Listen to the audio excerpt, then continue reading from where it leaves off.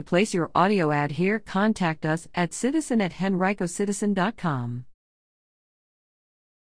Early voting begins for Virginia June primary. The first day of early voting began April 23 for the June 8 Virginia primary election. Voters will be able to choose candidates in advance of the November state election, including for the governor, lieutenant governor, and attorney general races. Republican and Democratic candidates for the House of Delegates are also on the ballot. Legislators recently changed laws to allow early, in-person, and no-excuse absentee voting. A record number of absentee and early votes were cast during the last presidential election, according to the Virginia Department of Elections. Turnout was at its highest since 1999. Voters do not have to fill out an application to vote early. They can go to their voting location and cast a ballot, Joe stated in a news release. Early, in-person voting remains open until June 5. The voter registration deadline for the June primary is May 17. The deadline to request to have an absentee ballot mailed to a residence will be May 28 at 5 p.m. Nearly half of Virginia's Democratic voters are backing former Governor Terry McAuliffe in his second bid to lead the state, according to a report released April 22 by the Wasson Center for Civic Leadership at Newport News-based. Christopher Newport University. McAuliffe, according to recent campaign finance reports, also leads the pack in fundraising. None of the other four Democratic candidates reached double-digit support. Also on the primary ballot are Lieutenant Governor Justin Fairfax, 8%, Richmond Senator Jennifer McClellan, 6%, former Prince William Dell, Jennifer Carroll Foy, 5%, and Manassas Dell, Lee Carter, 1%. The report states that 27% of voters are undecided. The field for lieutenant governor is also crowded, and almost 2 out of 3 Democratic voters are undecided, according to the Wasson Center.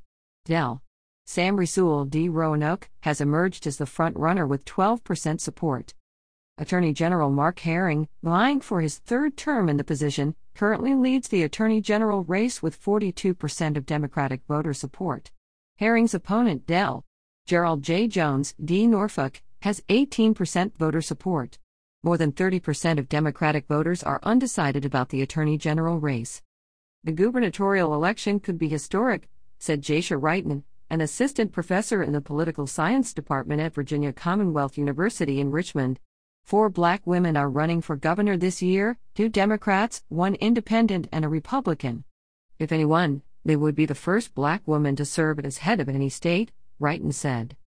What is so very different right now in Virginia is that you're not only looking at one very competent, very viable black woman for the governorship, there's 2 Democratic women running, Wrighton said.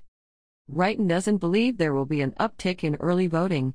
I don't think there's going to be an even larger increase from November, but it is possible that maybe the rates stay the same, Wrighton said. A record number of Democrats in the House of Delegates face a challenge from within their own party this year, according to the Virginia Public Access Project. The 2020 Virginia General Assembly session marked the first time since 1994 that Democrats controlled both chambers of the General Assembly along with the governor's office. Virginia has shifted from a red to a blue state, which could be due to a change in demographics, especially around Northern Virginia, Wrighton said. The Republican Party will hold a statewide convention on May 8. The party will determine its candidates for governor, lieutenant governor, and attorney general by ranked choice voting among participating delegates. Early voters must bring an acceptable ID to vote in person. They also can request an absentee ballot through the Virginia Department of Elections website or return an absentee ballot request by mail, fax, or email.